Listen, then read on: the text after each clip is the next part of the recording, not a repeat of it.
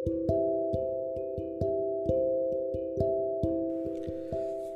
everyone, this is Kasim and I'm a hedge fund manager by profession.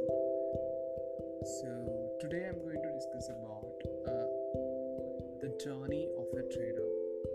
As a trader, as a fund manager, how psychologically we face different kind of trauma, struggle and depression even.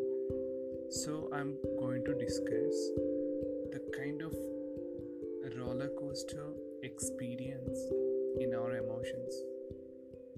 It's very hard to express in front of a set of audience, but from right from my heart, I've always wanted to express whatever the thing happens as a trader, as an investor, as a fund manager, the life, how vulnerable it is.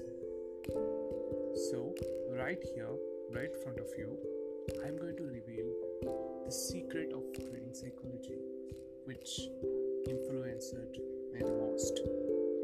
Before revealing making money, before revealing strategies, before revealing money management rules and set of things, the psychology or the mindset we need to have is very essential.